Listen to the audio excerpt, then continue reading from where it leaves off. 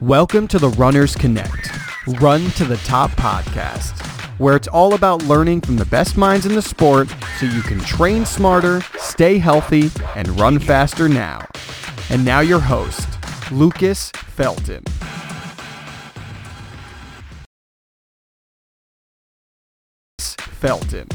Well, hey everybody, welcome back to the Runners Connect Run to the Top podcast. I am hopefully an old but familiar voice. I am Jeff Gaudette. I am the owner of Runners Connect, and I'm stepping in today for Lucas since it's summer and he wants to take at least a little bit of a week break to some of the podcasting. So I'm going to jump in today, and what I want to talk about is a question that I get a lot from email, from athletes that I coach, questions on our blog, and that's really, and it has to do with supplements. I can't tell you how many emails I get about, what supplement should I be taking as a runner? And usually that question is followed with, I saw an ad for product X. It claims to, and you can insert any crazy claim, eliminate lactic acid, improve recovery, oxygen utilization, those types of crazy things. And then they say, do you think this actually works? And unfortunately, in my experience, 90% of the supplements that you're going to be pitched to aren't going to actually do anything to help your running. And, the thing is, I can't really blame you for wondering or asking about these supplements as well, because the claims look amazing and it's tough to understand the science sometimes. And because many of these supplements say they're backed by studies. And as we'll notice in the interview I do today, studies should be in quotes because, they're really not very scientifically conducted studies. And, I remember having the same questions when I first started running and very much into my competitive career. I certainly didn't want to miss out on any of the potential benefits of, taking a supplement, especially if it was just really as easy as taking that supplement. And I tried a lot of them myself. But like I said earlier, none of them really worked. And, but the problem is that type of experience doesn't really answer the question, especially since at Runners Connect, we're obviously very focused on the scientific research of things. And so, what I really want to know, and I really want to help you know, is, are there any supplements that are actually going to help your running? And are there any supplements that you absolutely must avoid? And so when I was setting out to create the Marathon Nutrition Blueprint, I wanted to interview an expert, but I didn't want to interview somebody who had some type of stake in a supplement company or somebody who had some type of agenda to fill. So I went out and I found one of the leading experts, and more importantly, I found somebody who had nothing to gain from recommending one supplement over another. And the person that I talked to, his name is Kamal Patel. And Kamal has a double major, or a double MBA MPH, which is a Master of Public Health, from Johns Hopkins University. And Kamal is also the director of Examine.com. Now, if you haven't heard of Examine.com, it's an independent encyclopedia on supplement and nutrition information. And again, the important thing is that it's independent and it's not affiliated in any way with any supplement company. And in my opinion, the company was founded in 2011, and in my opinion, it's probably one of the best and most trusted, unbiased resources for supplement implementation. So, this interview went into the Marathon Nutrition Blueprint quite some time ago, but because it's a question that keeps coming up, I thought maybe we could bring this onto the podcast today and, share with you about, what supplements are actually going to work, which ones are not going to work, and which ones to absolutely avoid. So, without further ado, I know that was quite a long intro. Let's get into the interview I did with Kamal Patel, and I know you guys are going to love it. Well, hi, Kamal. Thank you so much for joining us on our show today. Really excited to have you and for you to share your expertise with our audience. Welcome. Thank you. Awesome. So, to get started, let's talk a little bit about give us your background, and specifically, today we're going to be talking a lot about sports supplements and supplements for runners. So, let's talk a little bit about your background, both in specific to supplements in your book and your website, but also a bit about yourself as well. All right, sure. So I personally became interested in supplements around, I'd say, 1999. When I entered college, I was maybe around 135 pounds, so not very bulky, and I started lifting weights. I found out that the easiest way to gain muscle was not by going to the gym more, but by eating in a smart way and perhaps supplementing. So I started taking whey protein. And I think I took Mass Gainer 3000 or whatever that was called too, but that didn't work. So that got me started along the lines of nutrition supplementation. after college, I went back to school for a master's in public health and an MBA at Johns Hopkins, and I got really into nutrition. I got bigger and bigger, possibly too big, and had a big kind of suitcase full of supplements that I took. Ever since then, I've been weaning off supplements. Now I'm down to just a very select few that I need. But I've seen that it seems like 10 or 20 years ago, supplements were mostly for bodybuilders, whereas in the past 10 years, endurance athletes seem to be maybe one of the biggest populations that are getting more and more interested. So I'm really interested to hear what you say as well. Yeah, awesome. Well, thanks for that background. And it's funny, I didn't know you did your MBA at Johns Hopkins. I actually did. I did my master's at Hopkins as well. So you were in the DC campus, I'm assuming. No, I was in the Baltimore campus. Oh, you were in Baltimore campus. Yeah, in East Baltimore, next to the hospital. Oh, okay. Yeah. So where were you? My fiance actually went to Hopkins, and so that's actually where we met. She was oh, wow. in Hopkins. So yeah, okay. Interesting story. But anyway, yeah. So I kind of had the same experiences with you in terms of supplements. Starting with my running, I was pretty much looking into anything I could do to improve my running, and obviously supplements come in all different forms when you're talking about how can we use them to improve running performance. And I tried probably pretty much everything that's legal and that kind of thing. I always found it very difficult to determine, especially, and this is what I want to talk about with you is, when you look at supplements, the makers of the product are always going to tell you that it can produce amazing results and it's going to change your life and all that. So it's really difficult to separate the marketing hype from, what's actually in the supplement, what it's going to do for you. And I think for me, more importantly, is it going to be safe? Is it safe? And then is it going to benefit me? And to be honest, to give some readers an introduction, you wrote a book, and I'm blanking on the name of the book off the top of my head now. What was the name of the book? So Examine has a book out. I'm the director at examine.com. Their book is the Supplement Goal Reference Guide. I also wrote a book about chronic pain that has a long title, but it's essentially nutrition and chronic pain.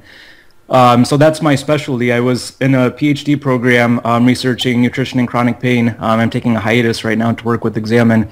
But I basically researched the best food and supplement nutrition strategies for different pain conditions. And I know that crops up a lot in endurance athletes. So yeah, absolutely. Yeah. Like I was saying, I think, with Examine, you guys do an amazing job of, really showing the research and getting down to the nitty gritty of, is this supplement going to work? Is it safe? And that kind of thing. And that's why I wanted to have you on. Because I think it's such an amazing resource, and not only do I want to share that resource with the athletes that are listening here, but hopefully we can learn a little bit more, specifically, with runners, what they're able to do and what's going to work and what's not going to work. So, kind of digging in, the first question that I want to ask is, what's the danger of looking for shortcuts with supplements? Because I think that's to me, I think that's one of the things that when people ask me what supplements what supplements can I take to improve my running.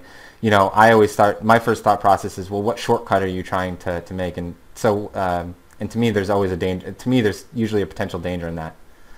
Yeah, that's a great question because supplement companies, believe it or not, are not always straightforward. So they have no obligation to cover all the evidence that goes into the particular supplement that they're selling. Therefore, they can cherry pick one or two studies, maybe take a rat study or a mouse study and apply it to humans, which doesn't always work. And let's say there's 5 or 10 total studies published on endurance athletes on a certain supplement. They could keep trying potentially over the course of 15, 10, 20 years. And when they get a study published that has positive results, then they'll market that study. So just because a supplement says this has worked in endurance athletes in 2 studies, that doesn't mean that it really, really works. And supplement companies also presume a lot of things that are not good to presume. They presume that nutrition researchers even know what a human body needs for its particular goal, like if you're trying to improve your marathon time or if you're trying to improve recovery. Nutrition researchers don't really know that. There's a lot of unknowns in the body, and we're probably 10, 20 years away from knowing exactly what goes on.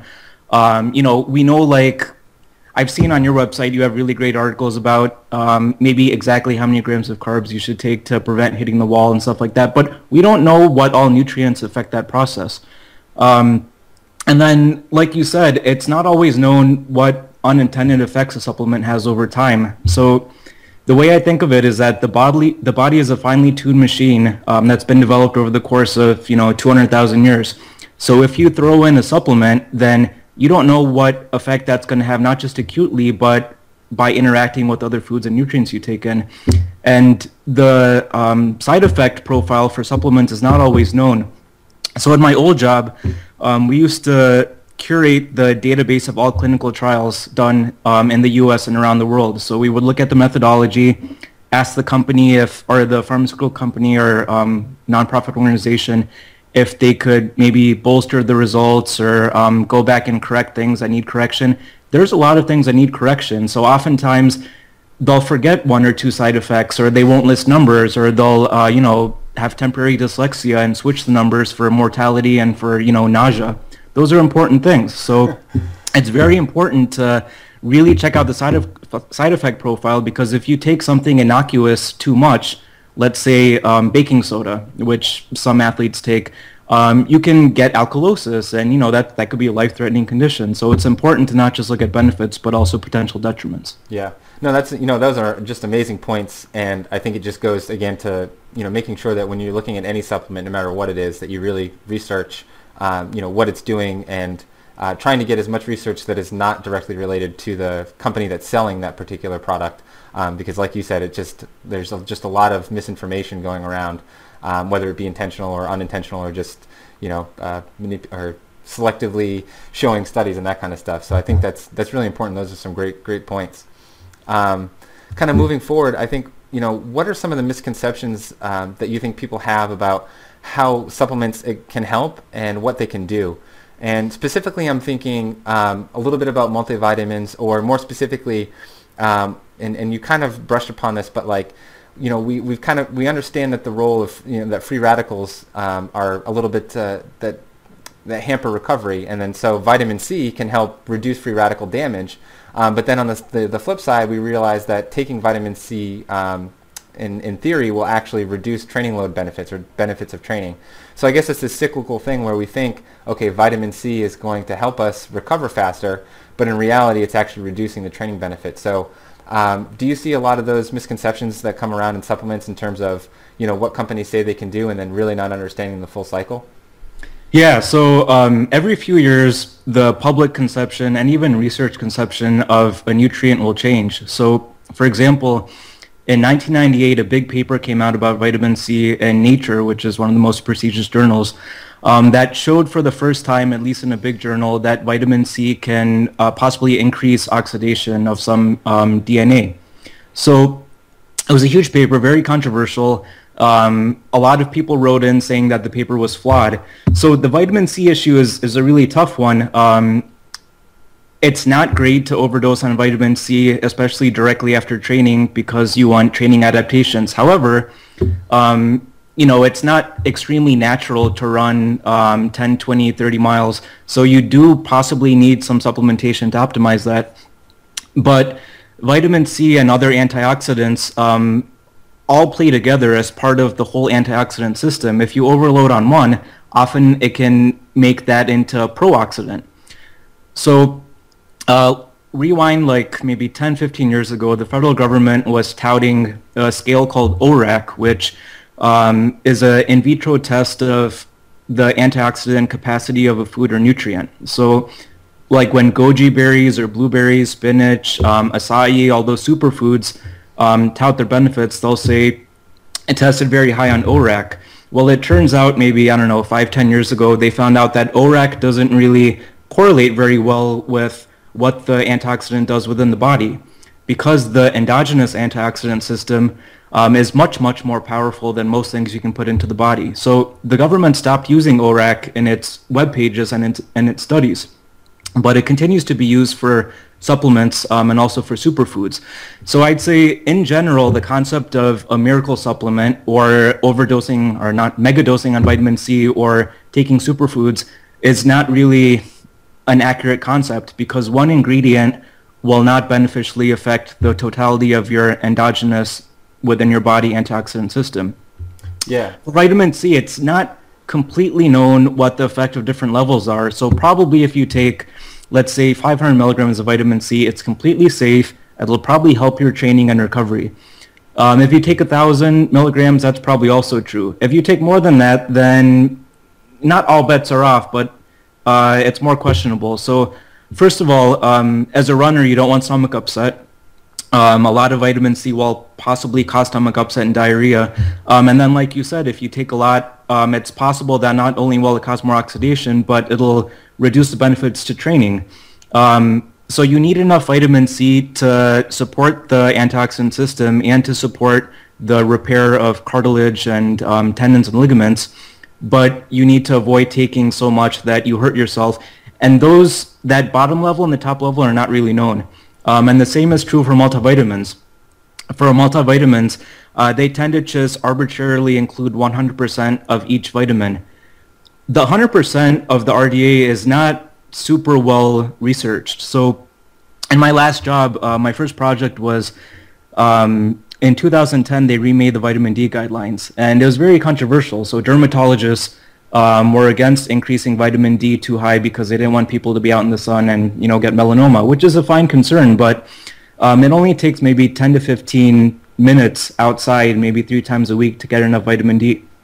So when we were doing the research for the guidelines, parties were interested in the level that was recommended, not objectively, but from their own research interests. So researchers were interested because they were either pro or anti-vitamin D. Dermatologists were interested in a different way. And physicians were interested from a different perspective.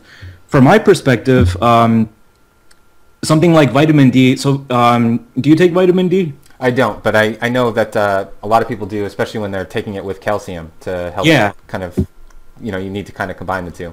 So generally, like vitamin C is a very important nutrient. Vitamin D might possibly be the most important nutrient because it's a hormone. It's not really a vitamin like the rest of the vitamins. It's a fat-soluble vitamin, so if you take it without eating it with fat, then not much will be absorbed. So it's best to get vitamin D from the sunlight, but if you draw a line across from about San Francisco to Raleigh, North Carolina, if you go above that line, you get almost no vitamin D for about 5 or 6 months of the year. So in Boston, you're kind of screwed. In San Francisco, you're sort of screwed. If you're down in Mexico, it's okay. But because vitamin D is a hormone, it's involved in everything, in recovery and immune response, in fuel oxidation. There's a receptor for vitamin D in every cell, and that's not true of other vitamins. So for something like vitamin D, it's best to get it from sunlight. You can store it if you go on vacation. So if you go on vacation, on a cruise or to Mexico, you can store a lot of vitamin D by going outside every day and getting sun exposure. But basically, my main message is that you should try to get all the vitamins and nutrients as much as you can from their natural sources. And then if you're doing something like a marathon, especially an ultramarathon, then consider things that you might need on top of that. But only if you already have your basics down, like whole foods and especially sleep, then you should consider supplements. Okay. So yeah, I think there's a couple, I guess, bigger picture ideas there in terms of like misconceptions. And one being, I think as runners, we're always kind of thinking, well, more is always better. And so I think the misconception there is even if something's good for you, it's not necessary, more is not always going to be better. And I think along those lines, we're also looking at that just because the supplement, there's a disconnect between what happens naturally in our bodies and what we can put in with it. And so that those always aren't going to interact successfully maybe. Are those kind of right ideas? Yeah. Okay. Pretty much if you try to feed your body what it would naturally get, then that should cover most of the bases so that you can't fix a terrible diet with supplements because let's take fish oil, for example. So fish oil is a contentious subject because in studies, fish oil often performs worse than eating fish does, which wouldn't make sense unless you dig into the literature. It turns out that sometimes fatty acids within fat work together. And also, if you eat fat in the form of a fish oil pill that has been sitting out for a while, it's often auto-oxidized. So once fish oil or any other highly unsaturated fat gets exposure to light or just over time or to heat, then it'll start oxidizing, and it'll be much more oxidized than freshly cooked fish. So that might be one reason why food is sometimes a better source of omega-3s. But also for something like that, people like, let's say 200 years ago, didn't have to take fish oil pills because not only did they get fish from seafood, but omega-3s from fish oil balance with omega-6s roughly. And omega-6s come from things like vegetable oils primarily, but also most other foods have some level of omega-6. If you don't watch what types of fats you eat, then you end up taking in a lot of omega-6 through things like soybean oil, canola oil, corn oil, any other type of vegetable oil except for maybe olive oil isn't so bad. So if you end up taking in a lot of omega-6, then your ratio of omega-6 to omega-3 ends up being high. That's why you have to take some omega-3s to balance out the omega-6, because typically, again, this is a generalization, but omega-6s are somewhat inflammatory, whereas omega-3s are anti-inflammatory. And just like the example I said before, antioxidants, you only need antioxidants to protect against oxidation. So if you're not getting a lot of oxidation, your ratio of antioxidants to oxidants doesn't have to be so high. So with omega-6s and 3s, instead of taking fish oil pills, you could just eat less vegetable oil. And with superfoods that have antioxidants and vitamin C and other supplement pills you can take, you don't have to take as much of that stuff if you don't have as much fat in your body that's oxidized. And the type of fat that's oxidized is cheap vegetable oil. If you eat healthy fats, they're less easily oxidized, so you don't have to take in as much antioxidants. And that all plays into basically everything to do with athletics, because when you're burning fat on a long run, you're burning the fat that you ate. So you want to burn fat that more or less is clean fat, not easily oxidized. It doesn't go rancid very easily.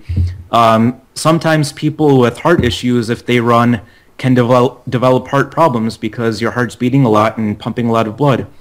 So you want to make sure you eat good fats so that if you do have maybe some sort of hereditary heart issue, then the type of fat that your heart that's laid down in the blood vessel along with cholesterol is healthy fat, not fat that's easily oxidized. So it just goes to say that one particular super supplement is less often helpful than a balanced diet that has a lot of whole foods in it. No, I think that's fantastic, and I think it really hammers home the point of the value of a well-rounded diet as opposed to trying to supplement make up for eating terribly. So I think that's a great point to hammer home. So I want to get specific now about different supplements that can benefit runners, different supplements that many runners use that don't necessarily have benefits, and definitely stuff that we should avoid. So let's start with are there any supplements that through your research that you think have shown that runners can use to help recover faster or boost their performance? There's a few. There's not as much as for bodybuilding. For bodybuilding, there's not a huge amount of supplements that help, but because the goal is protein synthesis, and that's the only goal, then there's a few things you can do to help with protein synthesis, such as eating a ton of protein, and doing some other things that shuttle protein, amino acids, and glucose into cells. For endurance athletes, there's fewer supplements that help because, if you don't have the willpower to run a long time, then it doesn't matter what you supplement. And if you don't have good enough recovery, because endurance athletics takes a lot more out of you than bodybuilding does, then again, you're just not going to perform well. So I'd say maybe there's 2, 3, perhaps 4 supplements that I would recommend.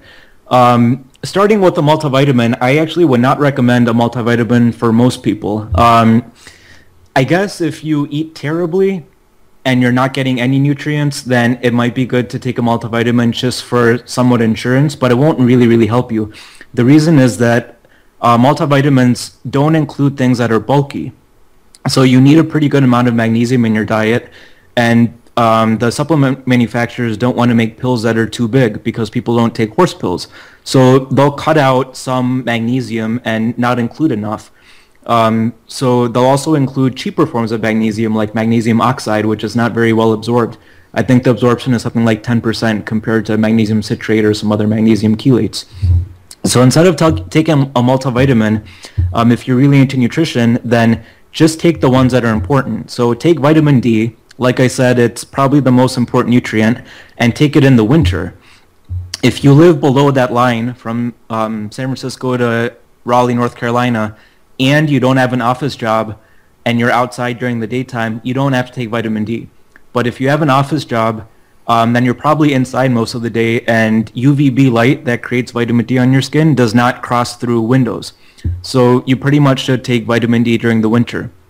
In the summer, you don't have to take vitamin D if you get outside. In the spring or fall, you can take a little bit less vitamin D or none at all. So I take sometimes 4,000 IU of vitamin D. I think the recommended level is something like 1,000 IU, but in my opinion, they underestimated a little bit in the guidelines just to be safe. So I would take somewhere between 1,000 and 4,000, and if you get some sunlight but not too much, maybe take 1,000 or 500 IU. And then the other nutrient in multivitamins that is not in there enough is magnesium. So take magnesium citrate or some other chelate and just get it up to 100% without causing any stomach upset. The reason magnesium is important is it causes some muscle relaxation, which you'll need for recovery. And also you can't have an imbalance of electrolytes and minerals while you're running because you lose so much through sweat. So you need sodium, you need magnesium, you need zinc, and these are all involved in a bunch of different body processes, recovery, immune function. So you have to optimize your electrolyte levels, and I think most of that is actually covered on your website pretty well, so I won't go over that. Another supplement that's important is protein. I think you guys have also written about this. Runners often need more protein than bodybuilders, which bodybuilders will not expect. The reason is that protein is oxidized during long runs, but protein is not really oxidized during short weightlifting sessions. So runners often need more than bodybuilders do. And oftentimes you can get enough through food, but if you're rushed for time or if you just like the taste of protein powder, I would recommend getting extremely healthy protein powder. So first of all, you might get side effects if you take protein supplements if your stomach doesn't agree with them. So some people can't handle casein. Casein sometimes can interact with the gut lining to produce an autoimmune reaction. So if you have an autoimmune condition, or if you have a family history of autoimmune conditions like rheumatoid arthritis, lupus, eczema, things like that, then you might want to stay away from casein.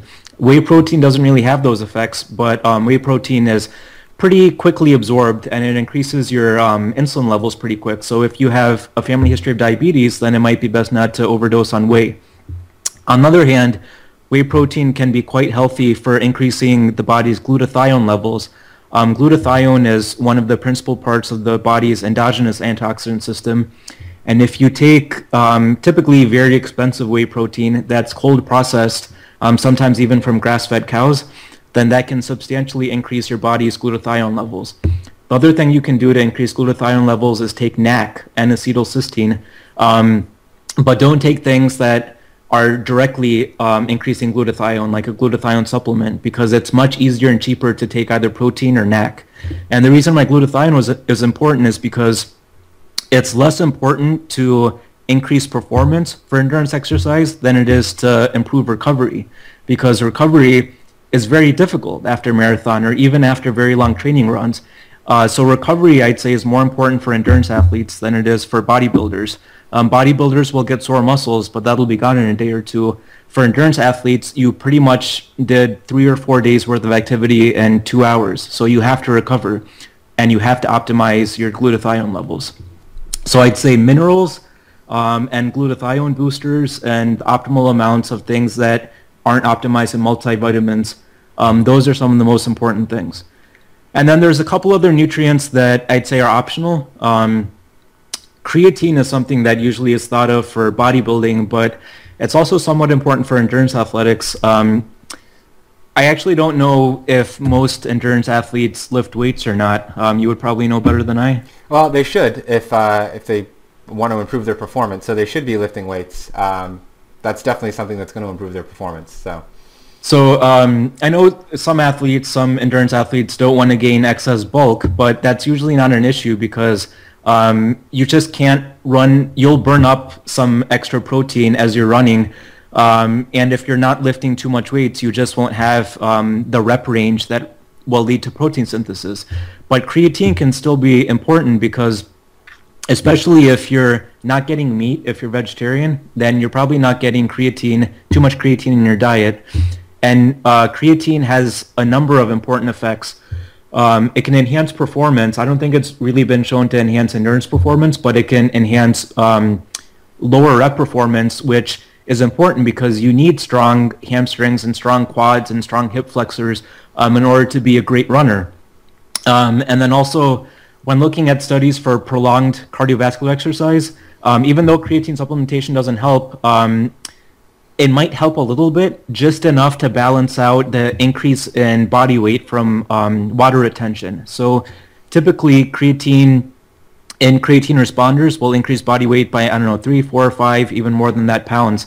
And that will impair performance a little bit. However, creatine has not been shown to decrease performance in endurance athletes, which means it might actually bump up performance just enough to balance out that weight increase.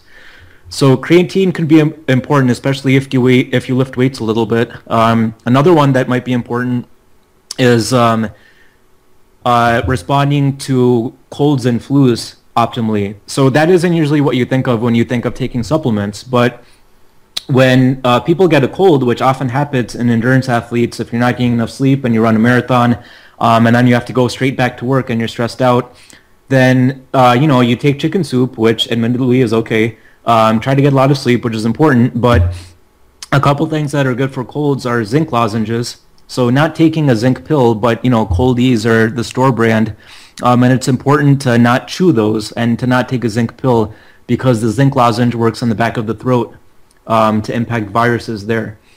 And then elderberry syrup is also a good supplement for colds. It's somewhat expensive, I think, but sometimes it's on sale at CVS. At Whole Foods, it's going to be extremely expensive. But those two supplements, along with a lot of sleep, is important for recovering from a cold.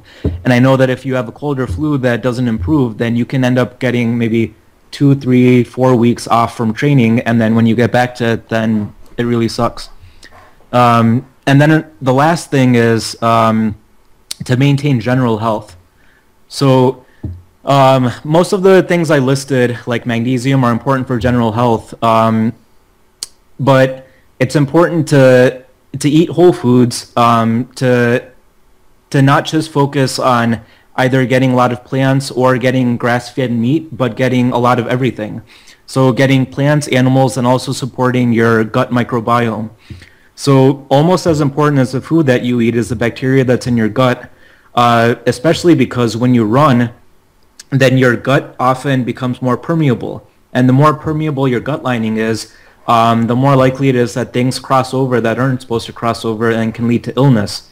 So to maintain a healthy gut, you should either eat things that are fermented. So for example, yogurt, Korean kimchi, maybe kombucha or something like that, just anything that has bacteria in it, or eat things that get fermented in your stomach. So if you cook a potato and you leave it outside for 4, 5, 6 hours or put it in the fridge and it gets colder, it'll develop resistant starch, and that starch gets digested by the bacteria in your intestine and produces beneficial effects. So it's as important to support yourself as it is to support the good bacteria in your stomach. And the last supplement I'd suggest is caffeine. So it's not super important to get caffeine. I think a lot of distance runners, especially people who win the big name marathons, don't usually take caffeine, but caffeine does improve endurance performance more than almost any other supplement, but typically only in people who are naive to caffeine. So, for example, I've only had 1 cup of coffee ever because I don't like the taste of coffee. I think I have the what's it called, super taster gene. But in people who don't take coffee, it can significantly improve endurance performance, which is something that can't be said for most other supplements except for, I think, some off-the-wall things like beetroot juice and sodium bicarb, which is baking soda. caffeine is easier to get and it's easier to dose. So if you don't take caffeine, then it might be a good idea to experiment with it as long as it doesn't cause stomach upset. If you do take caffeine, then don't stop taking caffeine right before your marathon and then take it the day of, because you might get headaches and it probably won't be worth it. But it is worth researching. I always suggest to, if you're interested in a supplement, don't take somebody's word for it. Do research, and if you have any science background at all, then go to PubMed.com and look at the primary research, because like in Examine.com, we don't recommend any supplements. We recommend that you look at the research, and if you happen to be similar to the sample population, and if the supplement worked in that population, then look at all the studies and see if it might work for you and try it out. Yeah, that makes a lot of sense. The one maybe supplement that I think you might have missed is iron. So I definitely, I mean, we have a pretty extensive article on iron and iron supplementation. I actually, that's the reason I didn't include it. You guys have a very good, I think it was written by, what's her name? Melanie, my fiance. Yeah. And it's very comprehensive. Iron is very important, especially for men who don't eat meat, or rather for women who don't eat meat, because they lose iron monthly. And you lose iron from just heel strike from your foot hitting the floor. Blood cells are split, and then you often don't get enough iron if iron is competitively inhibited by other minerals in your diet. So it is important to get enough iron. It's also equally important to not get too much iron. The reason being that while some people recommend that you take vitamin C with iron to increase absorption, I might not purposely do that, because it's not really known in the literature how those two interact. So like I said before, vitamin C can sometimes be a pro-oxidant. Iron is extremely vulnerable to the environment around it. So if you put a lot of vitamin C with iron in a test tube, things will go haywire and iron will be reduced. You don't want that to happen. So it might be best to take those either separately or just to get them naturally through food, so that you're not creating an artificial environment in your body. No, great advice, and we'll link up the article to the iron at the bottom of this interview. That way people can have it, because you're right, it's pretty extensive. But I wanted to mention it in this interview. That way, people at least that are listening can know what we're talking about there. Yep.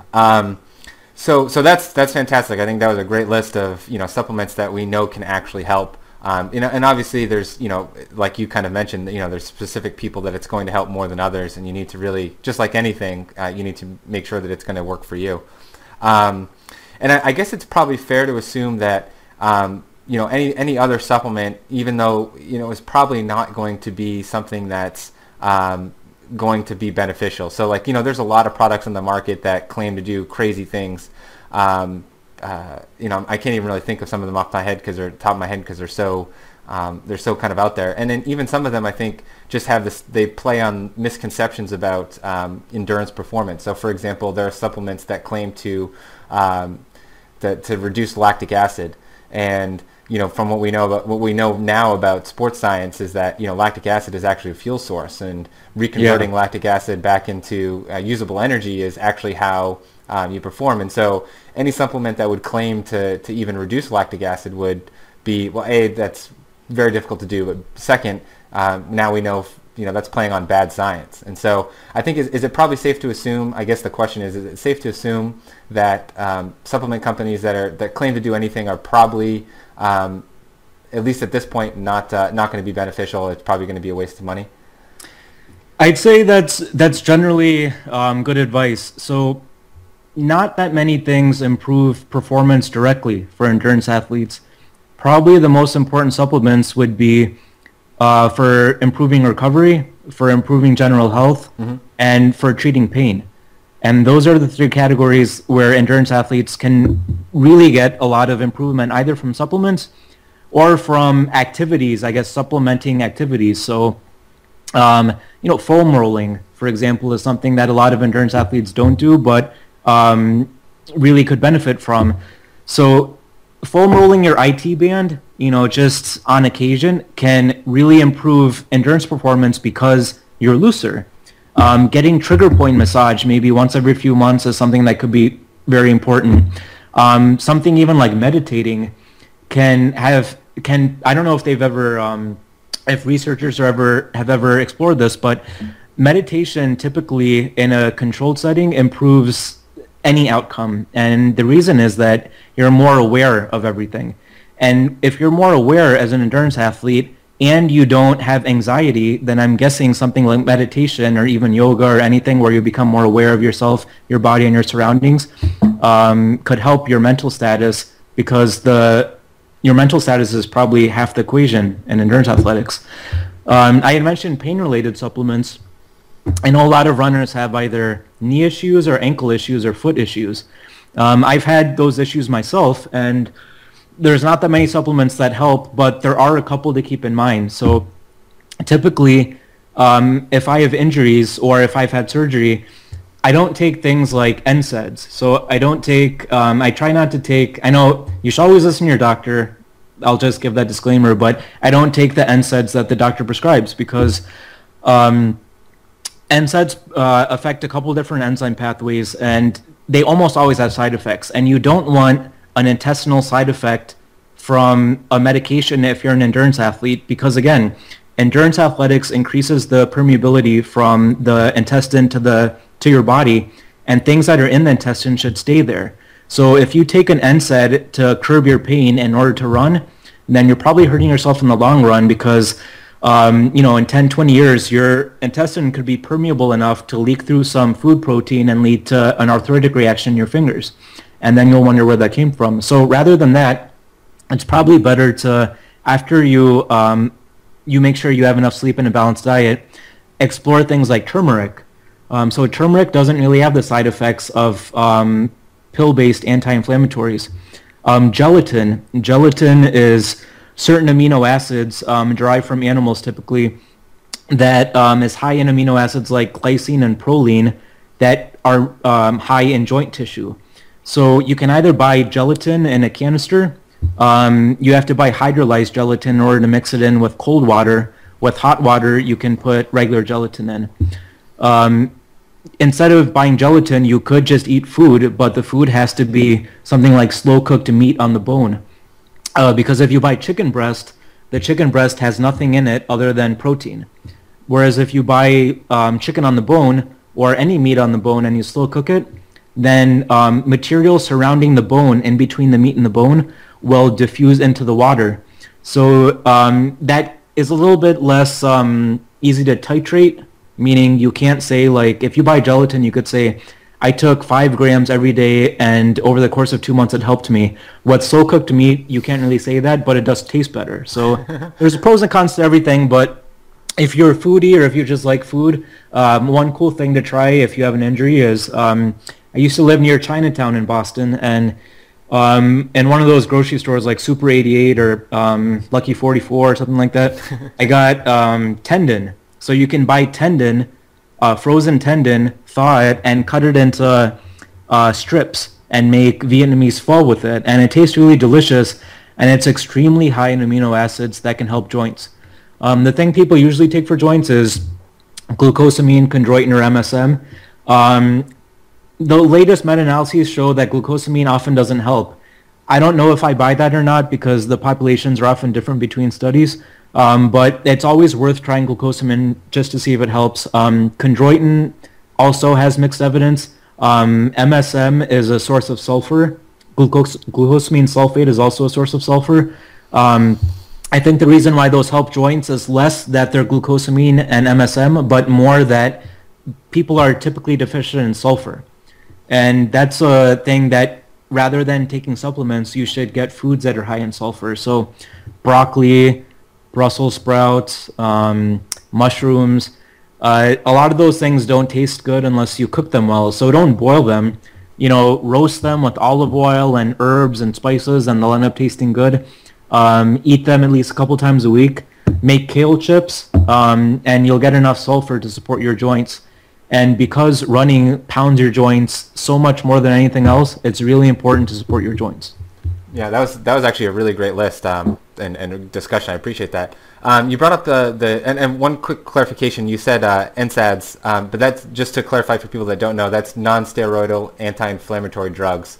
So basically, anti-inflammatories like ibuprofen, correct? Yeah. So out of all the medications that a doctor might prescribe or that you might see on the shelf, the only one that isn't really an NSAID is Tylenol. So if I'm at a drugstore and I need to get something, I would usually get Tylenol because I don't want something that artificially reduces inflammation right after an injury. Because after an injury, let's say you hurt your ankle and your ankle swells up. You need that swelling, not a ton of swelling, but you need some swelling because that's your body's reaction in order to get rid of some of the chemicals that shouldn't be there that are produced. So they're washed away. The inflammation keeps you from using your ankle too much. You shouldn't really totally get rid of that inflammation by taking an NSAID. Instead, you should do things like range of motion exercises. Again, get enough sleep, but don't overdose on what's that one that lasts all day? So there's Advil and then... I don't know. Maybe it's Aleve. I'm not sure. Aleve, yeah. Yeah. I tend not to take those things. And if you rely on that for your pain, then you should probably explore other avenues. Yeah. No, absolutely. And we have another good article that kind of covers that exactly what you said, in terms of, not eliminating the anti-inflammatory response because it's an important part of the injury healing process. So we'll include that as well. But I wanted to clarify just in case people hadn't heard of it in that type of setting before. One of the other supplements that you potentially mentioned was amino acids. Have you found that there's any research to support supplementing with amino acids either during running itself? I know that there are, I don't know if you'd call it a diet, but there's some recommendations for when you're working out to take amino acids and that being a performance benefit both in performance and recovery. Have you found any evidence of that? Or So all protein is made up of amino acids, and it is important to get enough amino acids through your protein. So that means through food or through whey protein or casein, but there's a subset of amino acids, branched chain amino acids, BCAAs, or essential amino acids, EAAs, or even more specific, you can take one amino acid like leucine. So all of those have different amounts of evidence for bodybuilding, for regular people, and for endurance athletes. Unfortunately, endurance athletes get the shaft. I don't know why, but they always do research first on bodybuilders, and then maybe people who are sick because they do need amino acids, and then endurance athletes.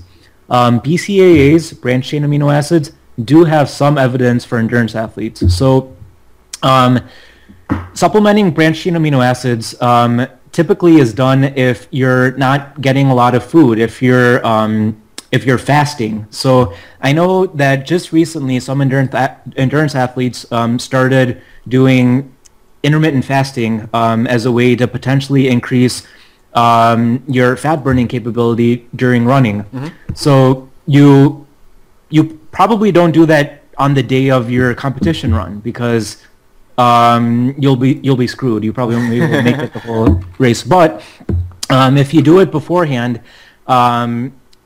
training fasted could be a good tool in your tool bag.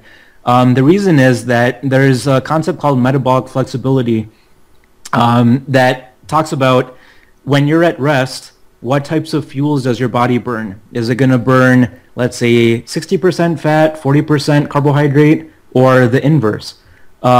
If you eat like a cow, if you graze, if you eat 6 or 7 times a day, and if you eat a ton of carbohydrate all the time, you're probably not going to have a lot of metabolic flexibility, meaning when you're at rest or when you're on a long run, then you won't have the optimal ability to switch between fuels. Now, that's way simplifying it, but the takeaway is that if you do intermittent fasting on a training run, maybe like 10% of your training runs, then it can lead to beneficial adaptations because just like carb loading for running, intermittent fasting as part of preparatory training can increase the amount of carbohydrate that your muscles store when you're actually on your competition run. So the important thing is to be strategic. You can't always do fasted runs. You should maybe just do them once in a while and see if it adversely affects you. And if you do a fasted run, it might be a good idea to try branched chain amino acids because branched chain amino acids provide fuel when your body doesn't have fuel.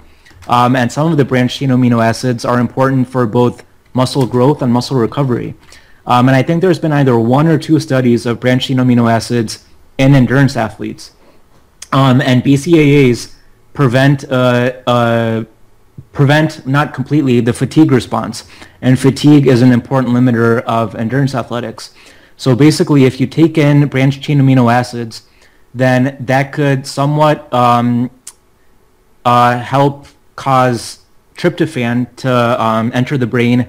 And if that happens, then there's a little bit less serotonin produced, and serotonin will cause fatigue. So this is really a thing that's a person-by-person experiment. So maybe try some branched chain amino acids at varying times before your training run, just 5 grams, maybe 10 grams, and see what that does. Don't take unflavored branched chain amino acids because it tastes like puke, or even worse than puke. So, get one that tastes good. Don't skimp on it. It'll be a little bit expensive, but don't take it before every run. Either just take it before fasted runs, or if you take it before runs and it seems to help, then take it before your competition run, and make sure it doesn't upset your stomach. Yeah, that's great advice, and I'm glad you went into the fasted section. We have a section in the course about that, but it's always nice when we get confirmation from other experts, because I think, especially in those particular cases, people are maybe sometimes a little hesitant to do them. But I think now that we have confirmation from you as well, hopefully it'll convince people that it's a good idea to do, and we outline exactly kind of which runs they should do it on, that kind of stuff. Yeah, I think it's important to go in knowing what you're getting into, because if you go in without a guideline like yours, then you might just collapse. Right. So. Yeah, exactly. Okay, so closing it up, are there any supplements that you found that runners might take that are either definitely bad or potentially harmful? Is there anything out in the market that you've seen that runners should absolutely avoid? So there's questions I've gotten from triathletes and from marathon runners about certain supplements where they've heard either from their friends who lift weights or from other endurance athletes that they might help. Mm-hmm. Those include testosterone boosters.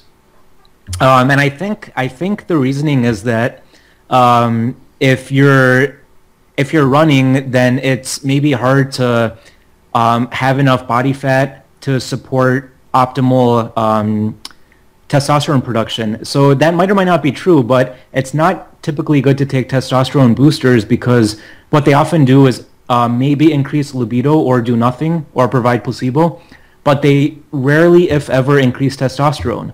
So what they could do is increase libido.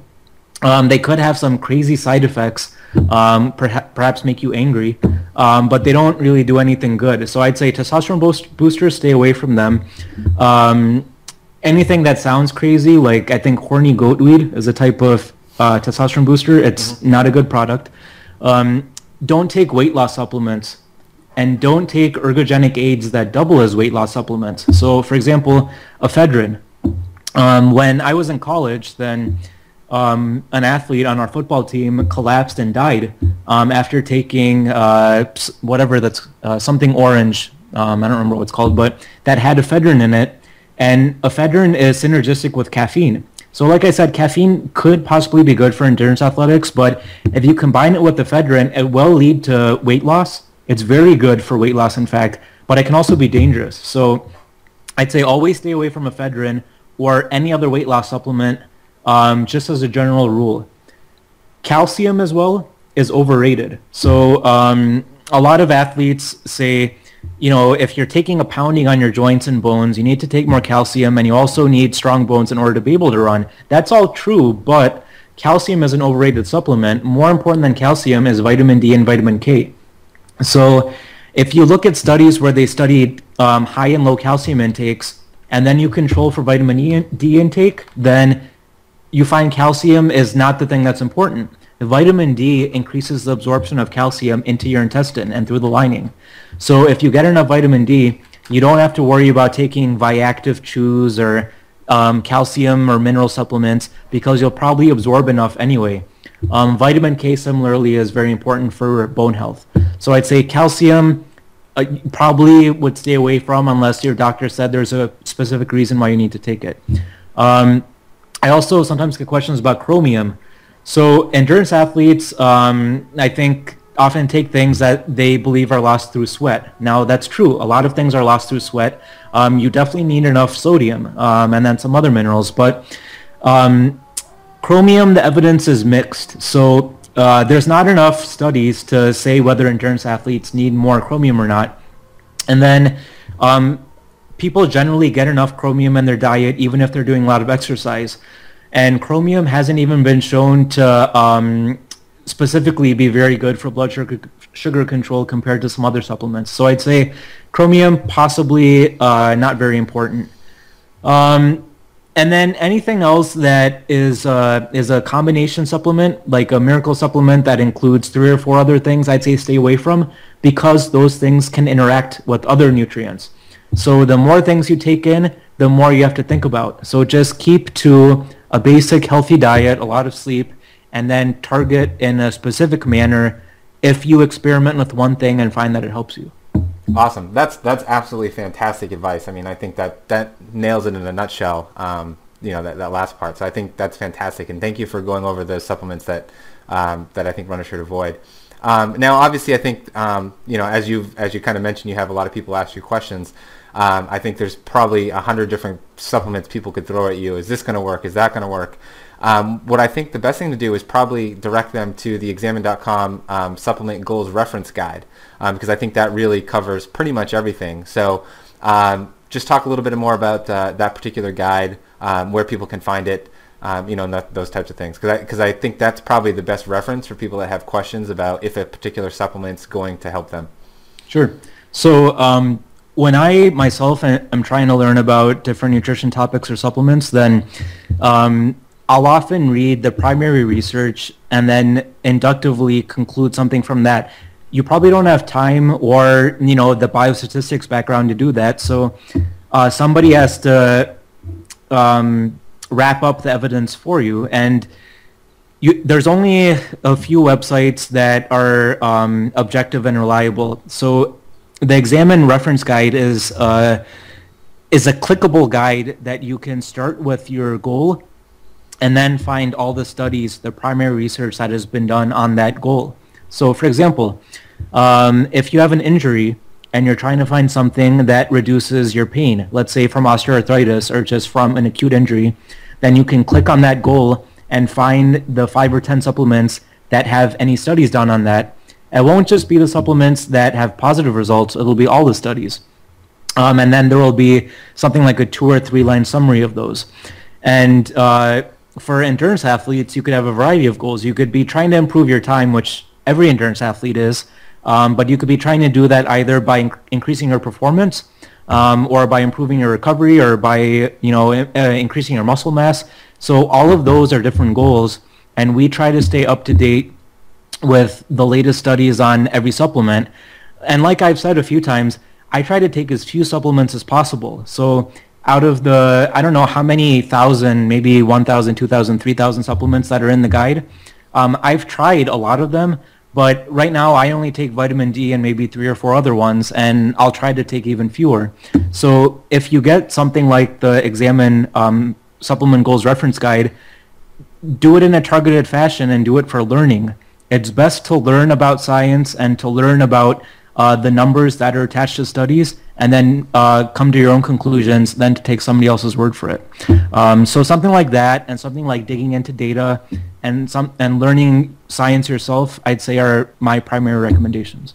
But yeah, so I really, really enjoy the and I really recommend the Examine guide. As Kamal told, as we talked about, it's really one of those things where it's very well researched, and it's not marketing hype. It has nothing to do with, it's a completely independent site in terms of, there's no companies giving it money to support a particular supplement or not.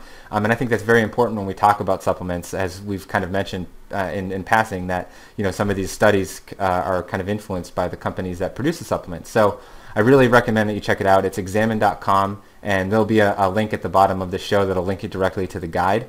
And again, it's definitely, I think, if you have any questions about supplements, what you should be taking, I think it's definitely something that that you should look into. So I appreciate all the hard work you guys have put into to that guide as well. I mean, again, like you said, there's about 2,000 supplements or something on there you mentioned? Yeah, I don't know, 2,000, 3,000. I'm not sure. There's a lot. Yeah, that's incredible. So like I said, if you have any questions about supplements, definitely check it out. It's an amazing resource. And Kamal, you've been an amazing resource on this interview as well. Everything you've talked about has been really amazing. I've learned a lot, and I hope the people that have listening have learned a lot. And I know we spent a lot of time, so I really appreciate you going out of your way to chat with us and to share your knowledge and your expertise. And so thank you very much. Is there anything that I missed or that I maybe said wrong in terms of the guide or anything like that? No, everything was spot on, and I'm really glad to be talking about supplementation and endurance athletes because it doesn't come up enough. And some of the best articles are on your website on the internet, so it's really important that people look at the evidence instead of recommendations from Dr. Oz or whoever. Right. Awesome. Well, thank you so much, and it's been a real pleasure, so thank you.